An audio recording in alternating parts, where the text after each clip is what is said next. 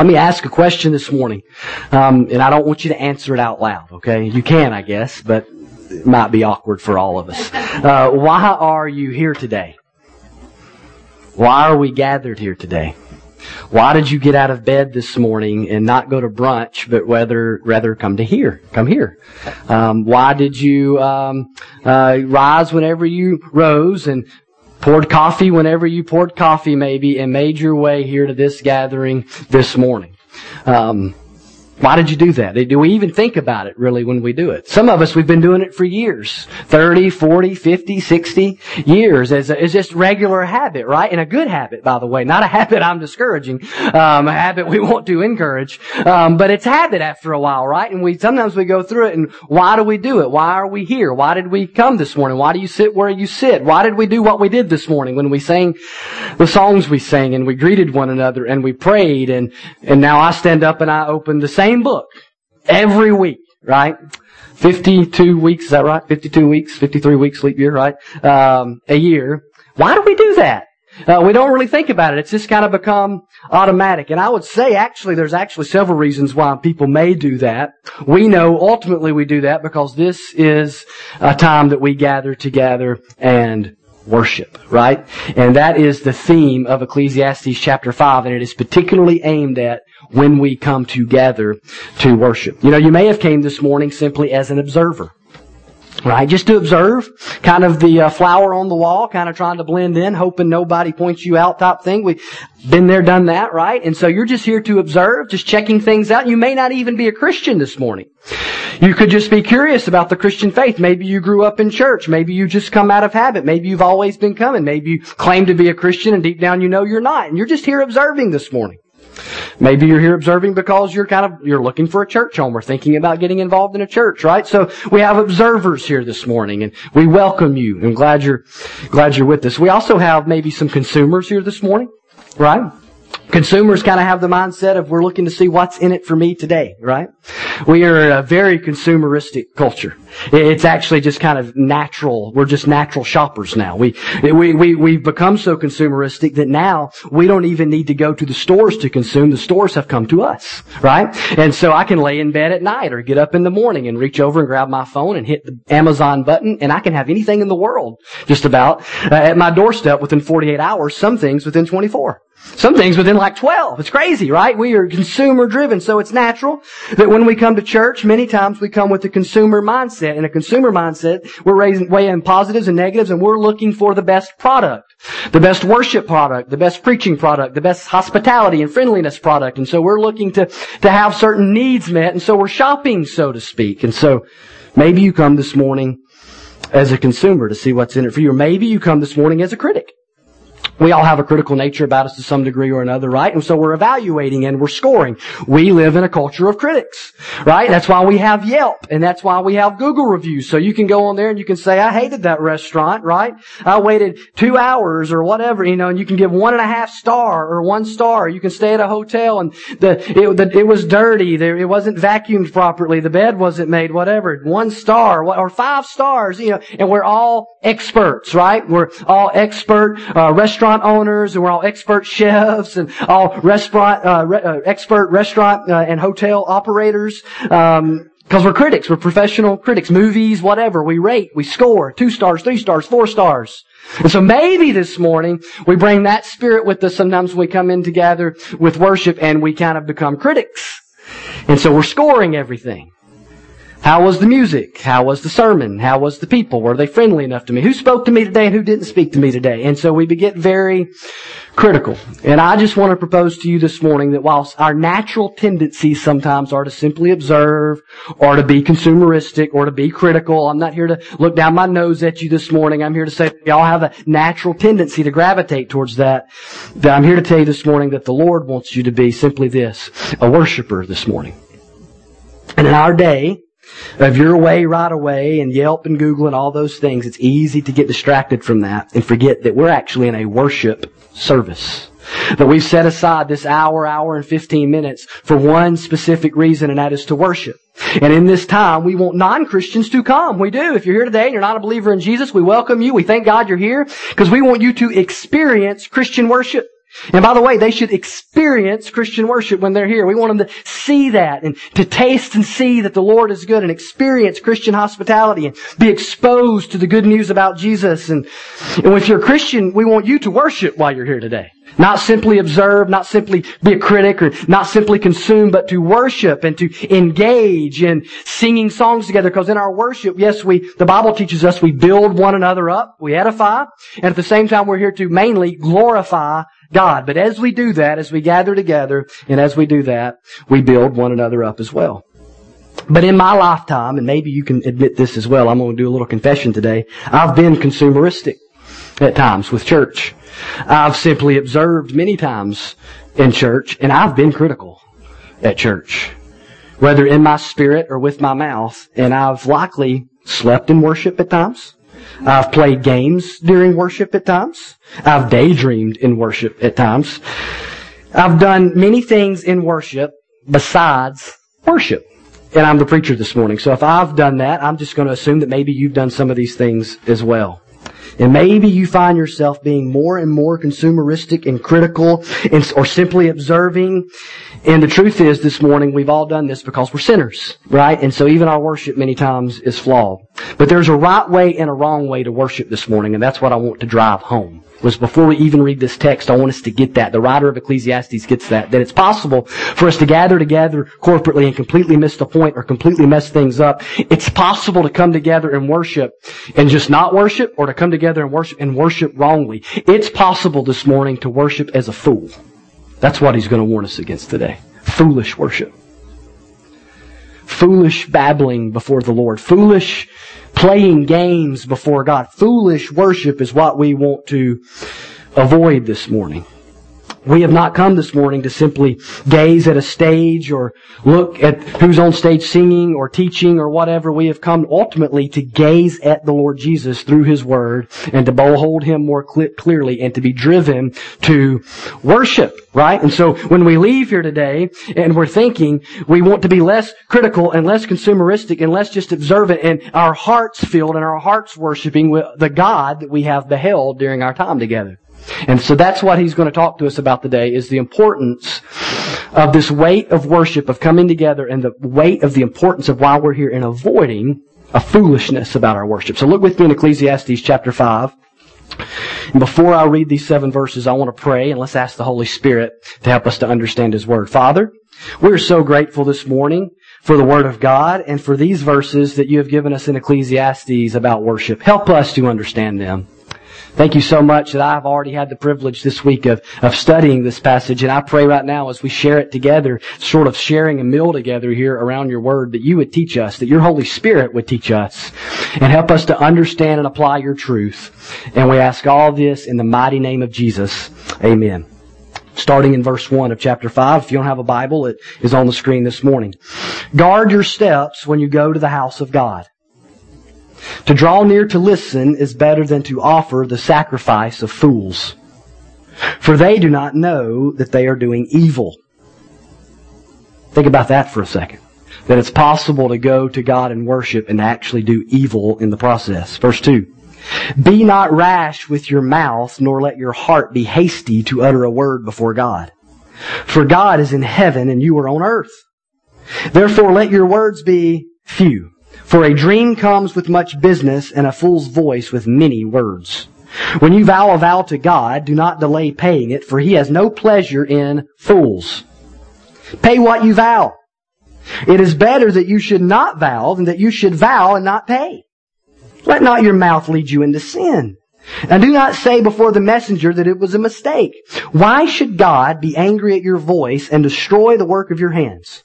For when dreams increase and words grow many, there is vanity.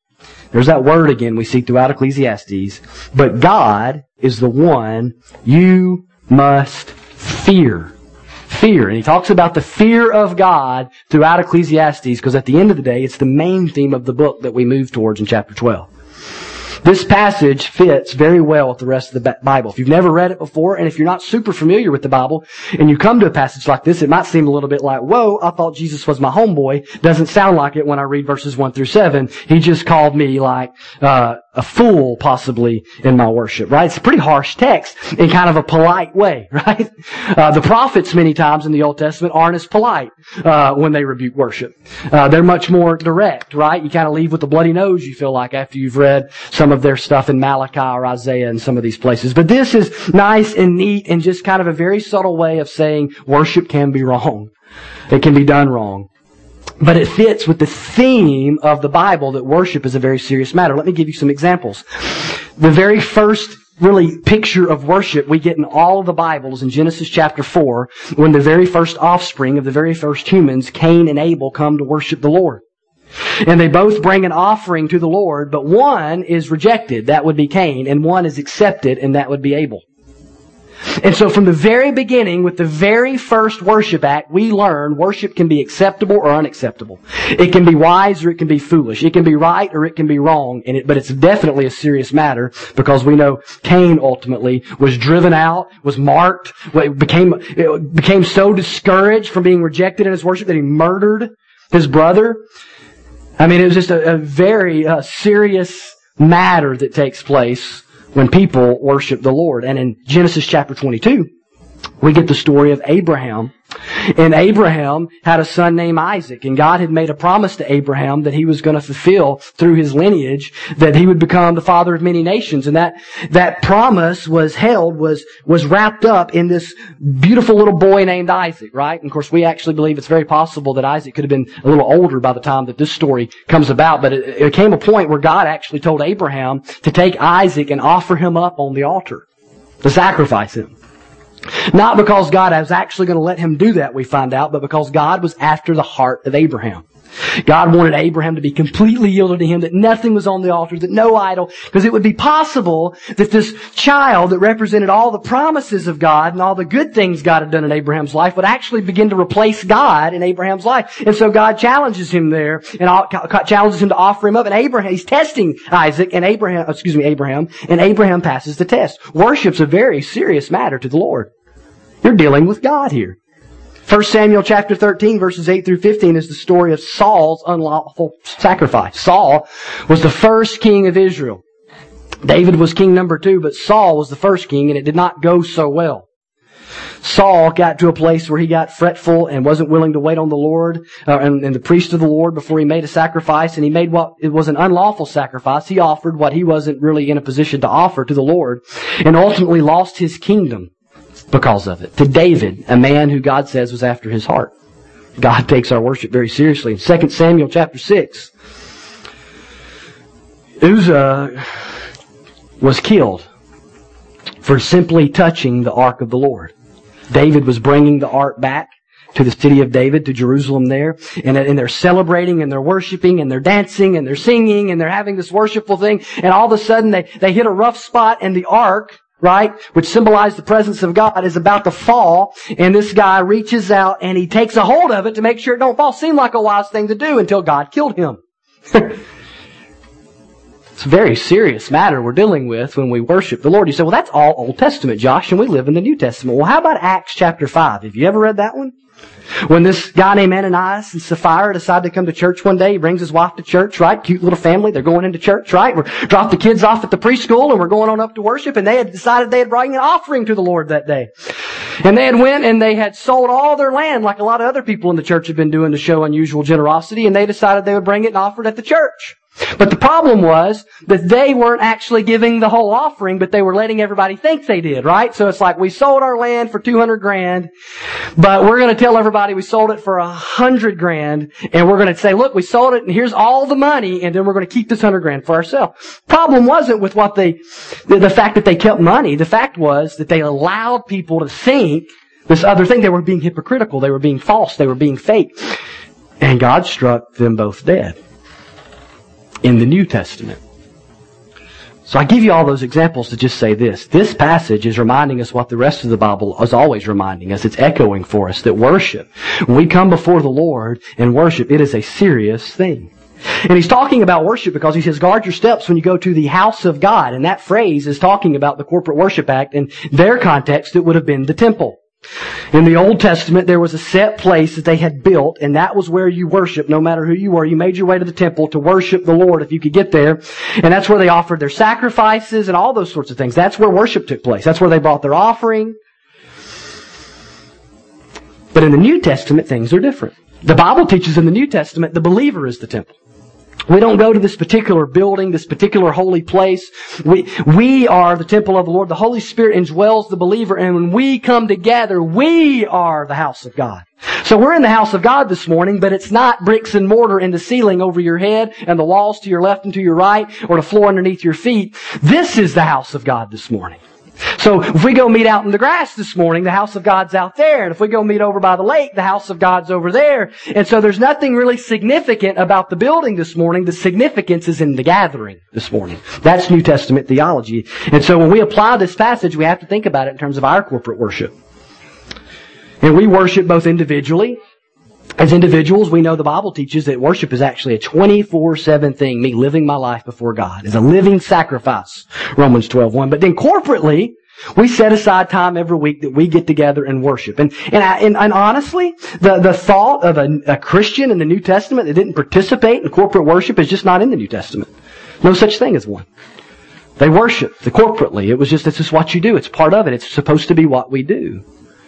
So it's an important thing to God, and so it should be an important thing to us. And I believe as we look at this passage, there's a lot here, but there's two big ideas that I want to drive home for you this morning about worship as we just kind of look at this passage as a whole that I think we need to learn. And there's a lot of other things we could talk about worship, but this passage just wants us to remember these two things. First of all, that worship should be relational.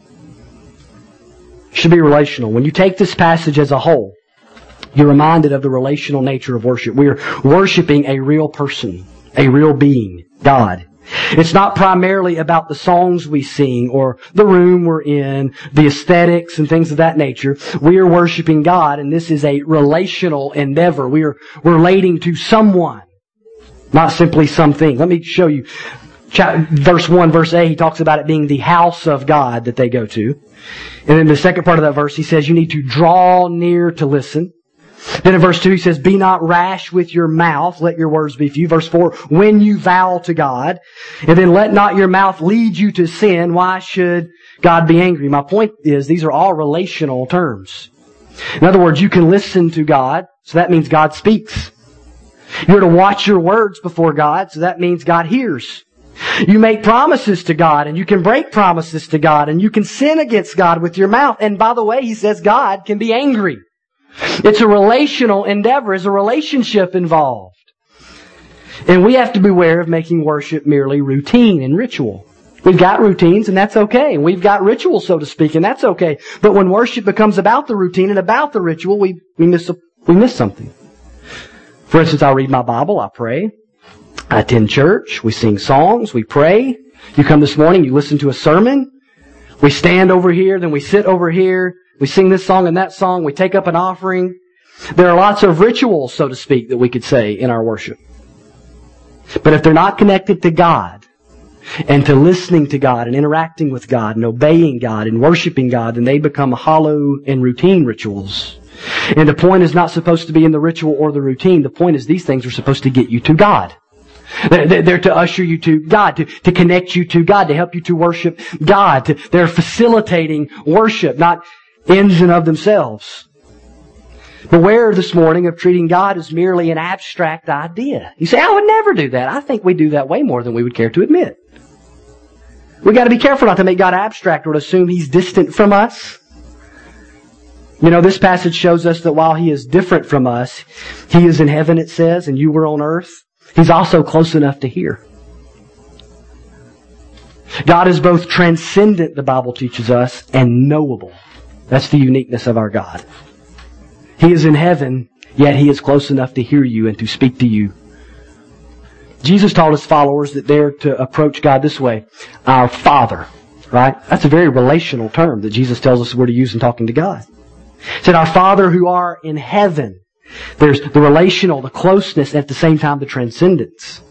Nothing highlights the relational idea of God like the fact that He's a Father.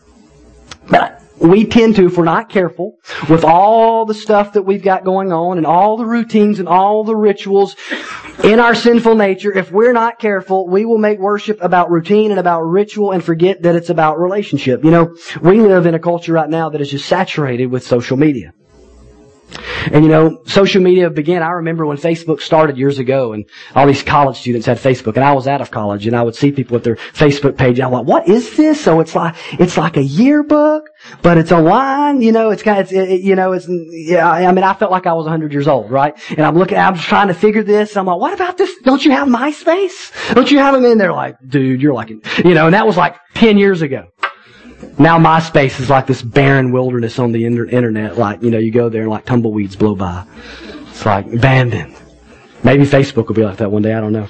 But we forget these things were created. Facebook and back then MySpace and Instagram and Twitter and Snapchat and all these different social media platforms were created to help people connect.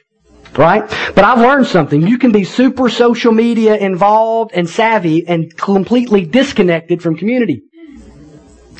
You can even forget real people are real people. So you would post things, right, that you would never say to someone. You'll criticize in a way that you would never do to someone's face. What have you done? You've dehumanized the internet and the people that are on the other end of your email and of your posts and of your status update. My point is, just in the same way that we can let these good things create distance between us and people instead of connecting us to us and people, we do the same thing sometimes with a worship service when we gather together and we simply make it about the songs and we make it about the sermon and we make it about where I sit and we make it about where we stand and we make it about all the other little things in the building and chairs and all the other things which are fine things, but at the end of the day, instead of us using this time to draw closer to God, we create distance. Just like many people do with social media. The point is, in individual and corporate worship, we are relating to God, or we're supposed to be. Not performing rituals simply, or simply checking off boxes of what I did today. It's about God, and He is speaking, and we are to listen. And He's not uninvolved and detached from our worship. So just as a whole, as we look at this passage, that's the first thing we should take away. Worship is to be relational. Secondly, worship should be reverent. And that is the main theme of this passage. The reverence of worship. Verse 1, he says, guard your steps when you go to the house of God. In other words, watch yourself. Be careful. Be cautious. Because this is God's house, right, that we're going to. This is the assembly of the saints where the Spirit of God is gathered with you there. Live cautiously, he's saying. Live reverently before God. It's a lifestyle. It's a pattern. Guard your steps as you go. Verse 7, he closes the passage with, God is the one you must fear. The NIV says you must stand in awe before God. What's he talking about? A reverential awe of God. Reverence. And it's the summary of the passage. Without the fear of the Lord, without a reverential awe of God, standing in awe of God, as the NIV says, most of the rest of this passage will literally make zero sense to you. It really won't. It won't connect. Because much of what the rest of this passage is showing us what reverence should look like before God. Let me show you. First of all, we should be reverent in our intentionality. Reverent in our intentionality. He says, to draw near to listen is better than to offer the sacrifice of fools. That's listening there. That word listen in the Hebrew. It means more than to hear. It's the idea of listening with the intent to obey. In fact, at times in the Old Testament, it's translated obey, and in times it's translated listening because they're so close together. You've heard to obey is better than sacrifice. It's this word. So when he says to draw near to listen is better than to offer sacrifice of fools, he's talking about there's an intentionality when we come to the house of God that we're coming with an attentive ear. And biblically speaking, you haven't heard God's word if you haven't obeyed God's word. That's why Jesus says, those who have ears to hear, let them hear. Because part of listening biblically is appropriating it into our daily life. And so this intentionality should breed an expectance when we come to the house of God. It's one thing to draw near to hear, and it's another thing to listen. Those are two different things. You can hear someone and not be listening. I'm good at that sometimes. All the men said amen, right? We're good at that sometimes. Hopefully you came this morning, though, to hear from God. Hopefully there was an expectancy when you walked through the doors this morning that what was on your heart this morning is, I hope God speaks to me today. If not, you've drifted. from the purpose behind our worship. The corporate gathering of God's people in both the Old and the New Testament contained God's Word and the reading and teaching of God's Word. When we read from God's Word, that's God's words. Sometimes we forget that. We go, oh, this is the Bible, this is God's Word, and it's God's words. They're all God's Word. It's God's words. And He has spoken to us. And so when we read from it, or we read it and we think on it and we teach from it, you say, I want to hear God speak to me. Read this book out loud. And God is speaking to you. This is how God speaks to us. This is the primary way God communicates with His people. But there's a difference in hearing it, and there's a difference in listening to it. Because listening entails taking it in and intentionality and obedience. Sometimes I'll put music on in my office while I'm reading, or maybe while I'm writing or doing something, and I'll have music playing in the background, and I'm hearing it, but I very rarely listen to it, right? 10 songs might go by, and I don't remember what was playing. I just wanted something in the background while I was doing whatever I was doing. Maybe you're that way. Or I go to a coffee shop, right, and you're reading or you're writing, and you put in the earbuds, and you've got whatever playing in the background. Sometimes it's just music, sometimes there's no lyrics, just to kind of take out the other noise, right? And maybe you're that way, but I'm hearing it, but I'm not really listening to go, oh, that's the violin, or that's the guitar, or that. I'm just hearing it. But sometimes if I'm driving down the road in my car and I want to hear a podcast, or, that's somebody's talking and they're teaching something, or they're sharing this, or it's a news related or whatever it is, and I'm listening, right? I'm trying to understand what's being said and trying to take this in. It's two totally different mindsets. And we must be careful when we come to worship and open God's Word together that we do not let it become the background noise that we hear, instead of the Word of God that we're listening to attentively to see what God might say to us. You didn't come today to make your grocery list, so don't do that when you're in here. You didn't come today to think through your calendar for the week, so don't do that when you're in here. Right? Those things can wait. We must be careful, right? And I can say that because I've done things like that in church before. I've lived long enough at least to do that, right? And to get distracted. We're easily distracted. You have to fight for attention. Some try and decide if they're going to obey God after hearing what God says. So they come to church and there's no intentionality that I'm listening to obey, but it's I'm going to go hear what's said, and if I like it, I'll obey, right? Or if it's not going to cost me too much, right? We're negotiating with God before God ever even speaks, and we treat church like Golden Corral, right? Now, if you're under 50, Golden Corral is a restaurant I think Christelle, we went to a Golden Corral one time on a date. We've never been back. I was like, I hear people talk about this place. It's great. Apparently all my friends were like my parents' age at the time. And we love Golden Corral, by the way. And, parents and in-laws and those sort of things. So in Alabama, Golden Corral is like, Baptist Mecca, right? Food Mecca. And so you can go there and you can get anything, right? It's anything. Some of you love Golden Corral. That's why you love it, right? And you're like, I'll have the fish today, and I'll get some corn, some steamed vegetables over here, and at the end, I'm going to get some chocolate pudding. Well, the chocolate pudding wasn't good. I'm going to go get some lemon pie, and then I'm going to have ice cream, and I can just all these different things, right? And it's a buffet. You just take what you want and leave what you don't like, right? And sometimes we approach God's Word that way, in which, there's a lot out there to choose from, and I'll just take what I like. In fact, I'll just eat beef all day if I want to, right? They're shaving it off over there for me under the hot lamp. And I'll just keep eating beef and mashed potatoes, and at the end eat some, and I'll just skip everything else. But God's Word's not a buffet. The worship experience is not a buffet. It's a feast, in which God does lay out for us an assorted variety of things, but He wants us to taste them all. We need them all for our edification and for our growth and for our spiritual maturity. God wants us to be well fed and healthy. And a reverent attitude towards God should manifest itself in someone that longs to listen with the intent to obey. Intentionality towards all of God's Word, not just what's comfortable. Let me ask you this morning. Do you come to worship with the intent to hear from God and to obey Him? If you haven't sensed God working in your life recently through the reading of His Word or through the preaching or the teaching of His Word, maybe in your heart you should pause right now in your heart, right in the middle of this sermon, and say in your heart, "Speak, Lord. Your servant is listening." Maybe you should just echo those words of Samuel if you haven't sensed that in a while. If God is God and His Word is His Word, and this gathering is His people, you need to be asking things when you come in here today like, what needs to change about me today in light of God's Word? come to worship with intentionality. But also, reverence should manifest itself not only in intentionality, but in humility. He says, be not rash with your mouth, nor let your heart be hasty to utter a word before God, for God is in heaven and you are on earth. What's he trying to do there? He's trying to humble us. Therefore, let your words be few.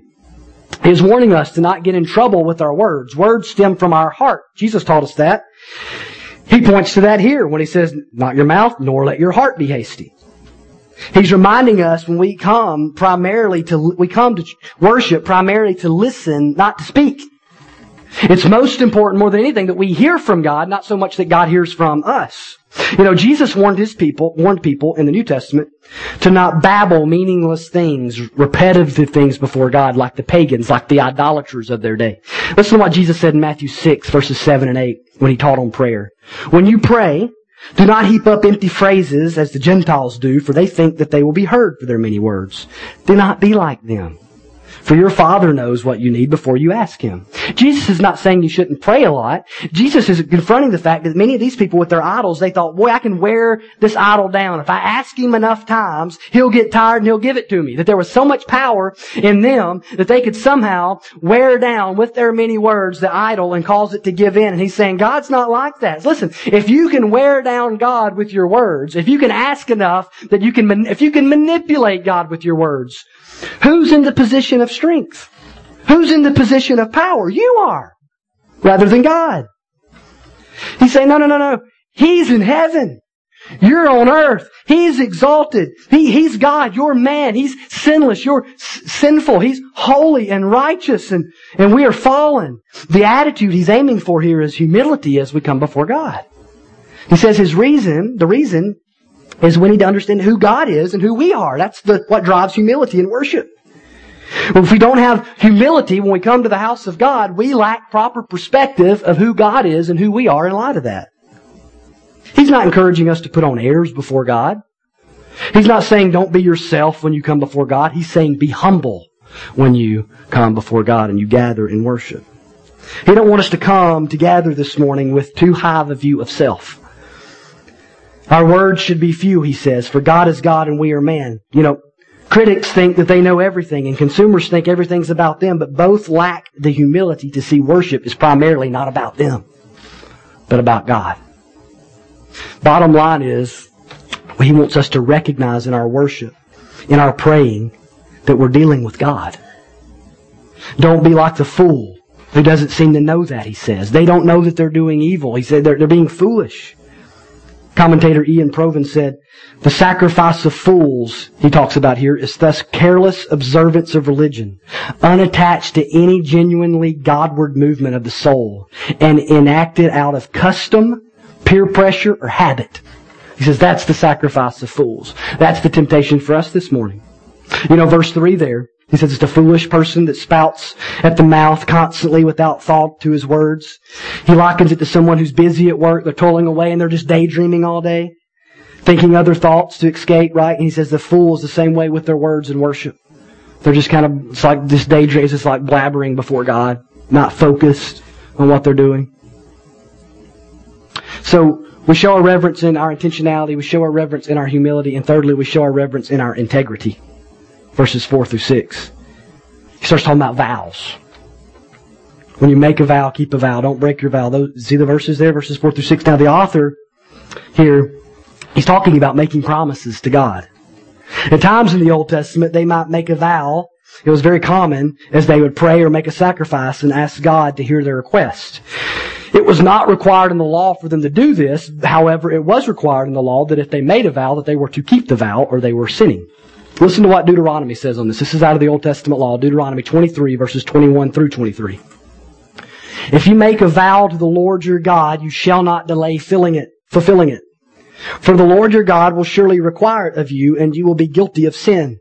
But if you refrain from vowing, you will not be guilty of sin. You shall be careful to do what has passed your lips. For you have voluntarily vowed to the Lord your God what you have promised with your mouth. So it wasn't commanded that they make a vow, but it was commanded that they have integrity with their vows and that they keep their vows. He warns them that if they make a vow, that they should not delay in paying the vow. He says God takes no pleasure in fools. It's another reminder that we can worship foolishly. So he says, pay your vow. And then he says it's better for you to not make a vow than to make it and not pay it. In other words, it's better to say nothing to God than to lie to God. God's not to be toiled with or manipulated or tried to be used or trifled with. It says, let not your mouth lead you into sin. In other words, do not let your mouth write a check your heart and your life can't cover. That's exactly what he's saying. The temptation would be like this for them in that day. To make some big grand promise to God, and then when it came time to pay up the promise, a messenger here is likely, I believe, someone sent from the temple to collect. Right? Because you made it there very possibly publicly. And they come and they go, okay, well you prayed for this and you told the Lord that you were going to give half your grain this year or whatever to the temple, and so we're here to collect. And he says, don't say to the messenger it was a mistake. So the temptation would be to go, I didn't mean to. Did I say half? I meant 10%, 5%, whatever. I wrote it down on the script piece of paper, and I know it says 5-0. I meant for it to say 05. And so I meant 5%, and I know you read it. It was a mistake. Now, there was actually law in the Old Testament. If you made a mistaken vow before the Lord, there was a way to atone for that. It was still a sin, though an unintentional one. But here, that's not what he's talking about. He's saying you're lying. He's saying you're pretending to try to get out of it or to pay a lesser fine. Because usually the sacrifices that they promised or the vows they promised were very costly many times. So imagine now you have someone who's made a vow to God for whatever reason in their worship experience in the Old Testament, and they now have 4 choices before them. They can pay the vow, which is what they said they would do. They can refuse to pay the vow. They can delay in paying the vow, and he says don't do that. Don't refuse to pay it. Don't delay in paying it. Or they can lie and claim the vow was a mistake. And he warns, you can anger God in all this, and it will lead to destruction in your life. And what's at stake in all this is your integrity. Right? That you're someone who's playing games with God. You're yanking God around. You're using God. You're trying to manipulate God. You're making promises with many times intention to keep them, to try to get what you want or whatever. Or you just don't take God seriously enough. You know, bedtime at our house is quite the experience nowadays. And Eden is very easy. She's 1 and she's easy to go to bed, right? She's ready by 8:15. She's ready. She's down. She's out. Now Cannon, on the other hand, is trying to turn into a night owl at 3:30. He doesn't like to go to bed. And so when 8:15 rolls around, sometimes right now we're in a season where it's screaming and it's going in and it's going back and forth and in and out of the room. And we negotiate. Sometimes we find ourselves now trying to get him to just go to bed. So he's like, I want a glass of water. We're like, okay, but this is it, right? You promise you go to bed after you've had the glass of water? And, he's like, Scout's honor, and he drinks the water and he gets cozy and he goes, I need Mommy to sing me a song. Well, we said the water was it, and so whatever you do, there's always another thing, right? He's quite driving a bargain, so to speak. But he's 3, so there's not a lot of integrity with his promises. There's no intention to keep them, only an intention to stay awake as long as possible. But we make commitments to the Lord. This is not the Old Testament, and you may not come in here this morning and say, "Oh Lord, if you'll do this, I'll do this." Right? Maybe you've done that before, but we're not bartering with God. He's our Father. We make requests, but we're not making trade-offs. But we do make commitments to the Lord, and we have a choice when we make a commitment to the Lord. We can obey God and follow through. We can refuse to do what we committed to do. We can delay, constantly having a reason, constantly. It's the timing, it's the season of life. Oops, I didn't really mean to, I over-committed to this. Lord, I didn't mean to commit to you to that or whatever. And so, when God convicts you of something, and you tell the Lord something like this, I'm going to break up with him or her. Or you tell the Lord, I'm going to start giving more generously. This is the year, Lord, that I'm going to give more generously. This is the year, Lord, I'm going to be more faithful to church. This is the year, Lord, that I'm going to, and we make these promises to God. Maybe you have no intention, or maybe you have good intentions. Maybe you're just trying to relieve your guilt in those moments, but maybe you've gotten distracted. But the point is, do not play games with God. Do not make promises you don't intend to keep, and do not make commitments you don't intend to keep. He's talking about the integrity of our worship, because we worship before God. So beware this morning of the games people play with God. Beware of using God and trying to manipulate Him and trying to make God a means to another end. Beware of saying things to relieve guilt or try to manipulate Him, and just don't play games with Him. Don't fail to treat God like He's God, which is what we do many times. And in verse 7 he says, when dreams increase and words grow many, there is vanity. But God is the one you must fear. Tied back to verse 3 again. Once again warning us against misusing our words in worship and being foolish and making rash vows, when the one thing we have to do is to fear God. As we gather this morning in worship, we know we worship a God who listens and who speaks. We worship a real God, not some abstract idea. We also know that we're to guard our steps. We come near with intentionality to listen and obey, and humility, knowing He's God in heaven and we are but man on earth. And we come with integrity, not here to play games, but to worship and to do whatever we say to do. As one person said, if you put your yes on the table, by all means, fulfill it. But I'd be remiss if I didn't point this out. Relational, reverent worship begins at the cross. He says, beware what? The sacrifice of fools. That word sacrifice in this passage should remind us of what worship looked like for them in the Old Testament. No one just came to worship empty-handed. They sacrificed animals and they brought grain offerings, and they had to make these offerings, and they had to sacrifice animals to take away or to cover their sin.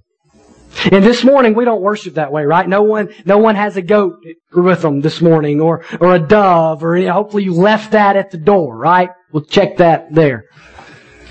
Didn't bring that this morning. Those sacrifices were pointing ahead to a better sacrifice that was yet to come, that we're about to memorialize and remember as we go to the Lord's table here in just a moment. In the New Testament, we learned that Jesus came into the world as the Lamb of God, the ultimate sacrifice. The blood of bulls and goats, Hebrews tells us, couldn't take away sin. Only someone who was both man, for it is man who had sinned against God, and who is both sinless, because it had to be a sinless sacrifice, could do that. And the only man who could be sinless happened to have to also be God. Right? And so in Jesus we have God who has become man. So in Christ we have this God-man who came for the purpose of laying down His life as the sacrifice for our sins. And that's the cross. Jesus doing what you and I and the blood of a million animals could never do this morning. Paying our sin debt, satisfying the wrath of God. 1 Peter reminds us of this. 1 Peter chapter 1 verses 17 and 19 says, if you call on Him as Father, who judges impartially according to each one's deeds, conduct yourselves with fear, with reverential awe throughout the time of your exile, knowing that you were ransomed from the futile ways inherited from your forefathers, not with perishable things such as silver or gold, but with the precious blood of Christ, like that of a lamb without blemish or spot. So Christian, this morning, my point is this: we don't have less reason for reverence when we gather in worship because of the cross. We have more reason for reverence when we gather to worship this morning from the foot of the cross. As Hebrews says, we come before the throne of grace boldly, but we don't come irreverently. We come boldly, but we don't come brashly.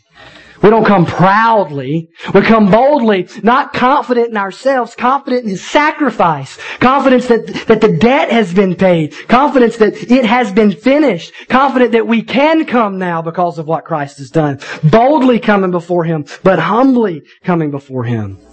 And reverence this morning is not about the clothes you chose to wear or the style of music or the look of a building. It's about our heart.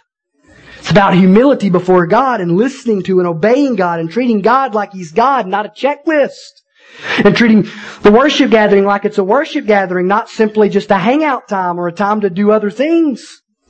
So during the Lord's Supper today, we take with reverence, for we know the elements that we're going to pass around symbolize the body and the blood of Jesus. And we are memorializing His sacrifice. So we don't take the cup and the bread foolishly, but reverently and in awe of a God who has paid the sacrifice. He's given the sacrifice that needed to happen for us to be able to even worship appropriately. And the Lord Jesus who died for you and rose again in victory. So the first question this morning is, have you turned from your sin and embraced Christ as Lord and Savior? If you haven't done that, I want to invite you to do that even where you sit this morning. I would love to pray with you and talk with you about that, but that's the most important decision you'll make, to become a worshiper of the one true God, and that happens by coming to God through Jesus by faith. And if you're a believer here this morning, search your heart this morning.